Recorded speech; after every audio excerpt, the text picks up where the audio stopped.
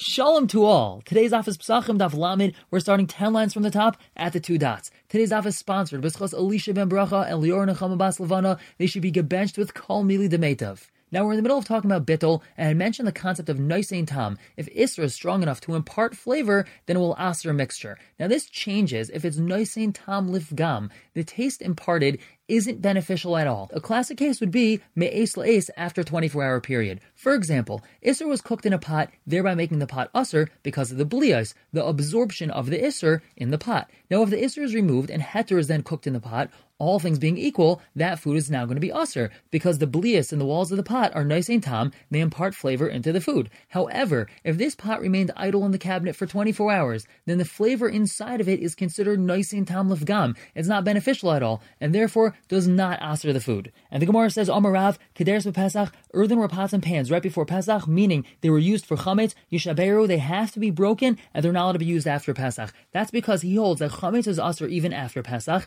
and even though the chametz absorbed into the walls of this pot are technically noisein tam lifgam. Remember, they're way after Pesach, it's way more than 24 hours. Nonetheless, Rav holds that noisein tam lifgam is usser, so therefore you have to break these pots, and there's nothing to do about it. The Gemara says about Mai, l'sheinu achar Pesach, we should just wait till after Pesach. We can cook food that's einai minai, meaning it's a different type of food that was cooked in this pot prior to Pesach, and therefore would be permitted. Why is that? That's because Rav agrees that min be'einai minai after Pesach is mutter if the isser is only a mashahu, and blias in a pot are considered a mashahu. So therefore, we have a way not to have to go and break these pots. The Gemara answers, Rav holds, maybe the person's going to accidentally cook minai in that pot. He doesn't remember what he cooked prior to Pesach in this pot. Therefore, no using this pot at all, even b'she'einai minai, because you might accidentally cook minai in the pot. However, Shmuel Amar, he says, Lo yishaberu, you don't have to break the pot. Avol mashu lachar zmanoi, you wait till after Pesach. V'avruhu ben v'minai ben shaloi b'minai, you're allowed to cook whatever you want in it, whether it's min, whether it's einai minai. And v'azar Shmuel tamei, he's consistent with his shita. The Amar Shmuel lahanu de mezavni kande, Shmuel told these people that sell earthenware pots and pans,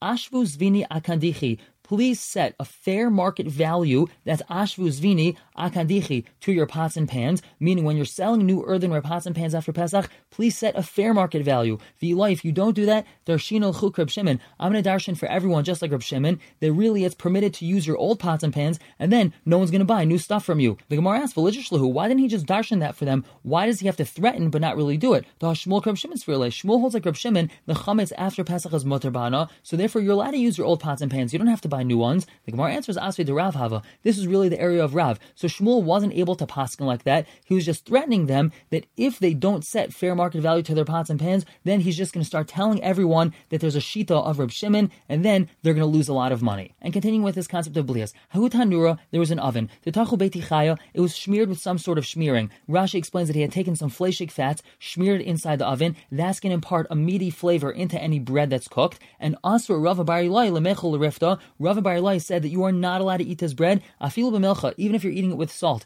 meaning even if you're eating it plain, you're not dipping it in anything. La'olam, forever, meaning any bread that's baked in this oven forever and ever is usher to be eaten. That's because there's always going to be some sort of blias, there's going to be some sort of absorption of this meaty flavor into the bread, and the reason why it's usher is dilma asel mechle b'kutcha. Perhaps you're going to accidentally eat this bread with kutach, which is a milchik dip, and therefore you're going to end up eating meat and milk, which we all know is a problem. Therefore, you're never allowed to eat any bread that's baked in this oven. The Gemara asks Meisvei, we have a stira. The Brisa says as follows: Ein lashon es isa b'chalav. You're not allowed to knead dough with milk. V'im lash, if he did do so, kol paskula asura. The whole bread is asur. Mipnei hergel avera, because the person might accustom himself to an avera, meaning he might accidentally eat this bread with something that's meaty, and then he's going to have an issue of eating meat and milk together. And kiyaytzabai, similarly says the Gemara, lamed amud beis on the top. Ein tashin sataner ba'alya. We're not allowed to smear the oven with the fat from the tail of the animal. Again, this is fleshig. V'im tash, if he did do so, kol paskula asura. Any bread that's baked in is asur, achi asaka sataner, until he fires up the oven and he makes it really hot. So now all these blias,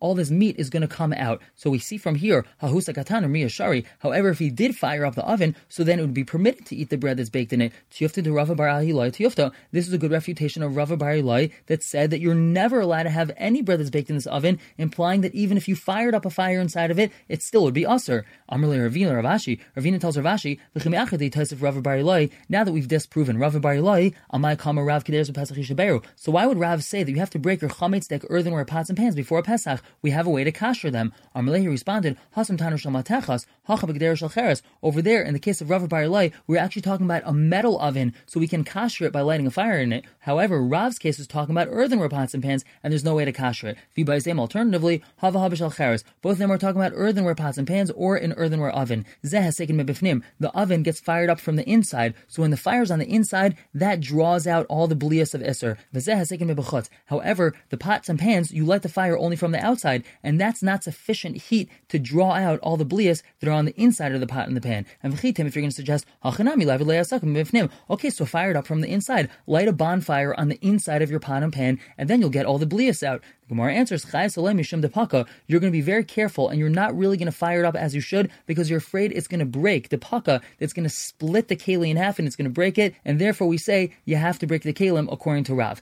Hilkach, therefore, hai buchya, this tile ring, which is some sort of earthenware cooking gadget, hesekim ebechutzu, this is something which the fire is lit only from the outside of it. Va'asr, and it's asr, there's no way to kasher it. V'maya gumri, however, if you fill it up with coals on the inside of it, shapri dami, so then that's a valid way of kashering it. And now we continue with our discussion of kashering vessels before Pesach. Ravina asked Ravashi, Hani sakini bepescha, these chametz knives before Pesach, what are we supposed to do with them? Amalei, he says, I make brand new knives before Pesach. I get rid of my chametz ones, I put them away, and I use brand new Pesach knives. Amalei, he said, that's good that for you, you're able to do that. You're wealthy, you have the financial ability to buy new knives before Pesach. What about a person that's not able to buy brand new knives? So what is he supposed to do? Amalei, he responded, I make my knives like they're new. I don't buy new knives. What do I do? Katayu betina, I wrap their handles in clay. That's to protect them from the fire. Uparzalayu benura, and their iron blade I place in fire. V'hadar ma'ayelna lekatayu b'raischin. Then I take their handle and I place it in boiling hot water, which this is libun and hagala together. And we're going to see this momentarily in the Gemara. The halacha is idvi b'raischin. We could just place it into boiling hot water. We wouldn't have to put some in fire and then some in hot water.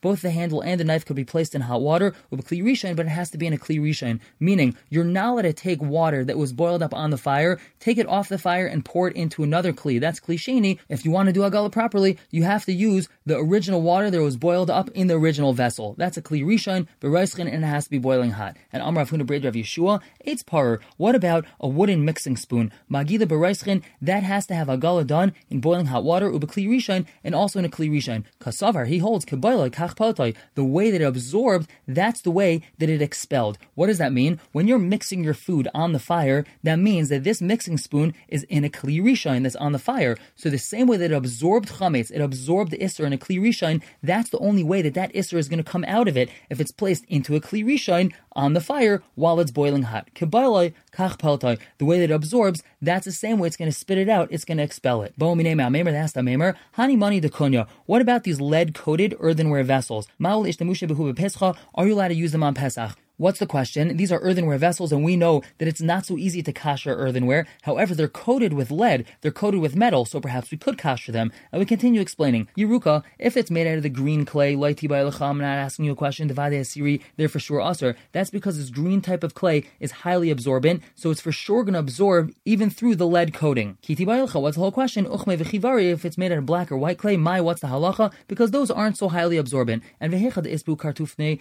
if it has cracks in the lead, I'm not asking you devade asiri. It's for sure usher because the earthenware is going to absorb through the cracks in the lead. Kiti ba'elacha, what's the whole question? Deshi'i, when the coating is completely smooth. What's the halacha? Amrle, Mema responded, Chazinul hudimidaisu. We see that these vessels sweat. Almabali vasiri, we see that they absorb and they're usher, meaning when you place something on the inside of these vessels, you can see droplets of liquid, of condensation on the outside of the vessel. That means that it absorbed some of the liquid. And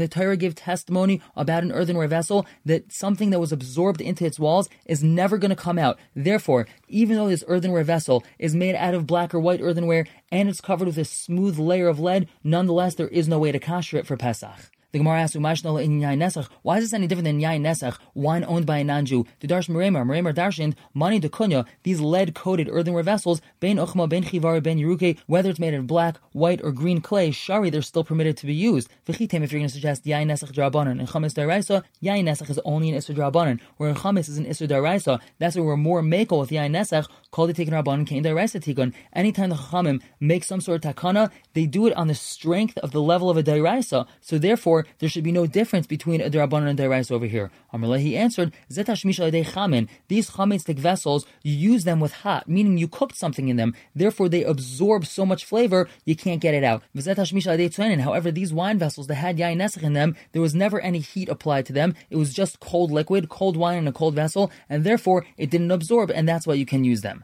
And a similar idea, there's a difference between something that's used hot versus something that's used cold. Amar Rava bar Abba, Amar Rav Chia bar Ashi, Amar Shmuel, Kol hakelim shenishtamshu behen chametz b'tzainin. Any vessel that had chametz used in it, however the chametz was cold, mishtamish behen matzah, you're allowed to put matzah into that vessel. Chutz min beis sa'ar, except for a sourdough yeast starter holder, meaning we had these sourdough yeast starters that we spoke about previously, and you put it in some sort of holder. Since when it's rising and it's becoming chametz, it has very intense, powerful flavors, so it's like it was used for something that's hot, and therefore there's no way to kasher it. And Amar Rav Ashi, he says, Ubeis charoises, kebeis sa'ar shechimutzei kasher dami. A beis charoises, which is a vessel that's used for holding very sharp foods, such as vinegar and other things, and therefore it's chametz, and has these very sharp flavored foods, that's just like a beis sa'ar, the sourdough yeast starter holder that we had said, it's chimutzei is kasher, has these intense, powerful flavors of chametz, and it would be asur, and you would not be allowed to use it, even with cold things on Pesach. And Amar Rava, he says, Hani agani de mechuzah, these kneading bowls in mechuzah, ha'el v'tediri lemelish b'hu chamira, since it was very common to knead sourdough in them, umashu b'hu chamira, and they would leave their sourdough in this bowl, kebeis sa'ar shechimutzei kasher dami, is just like this beis sa'ar.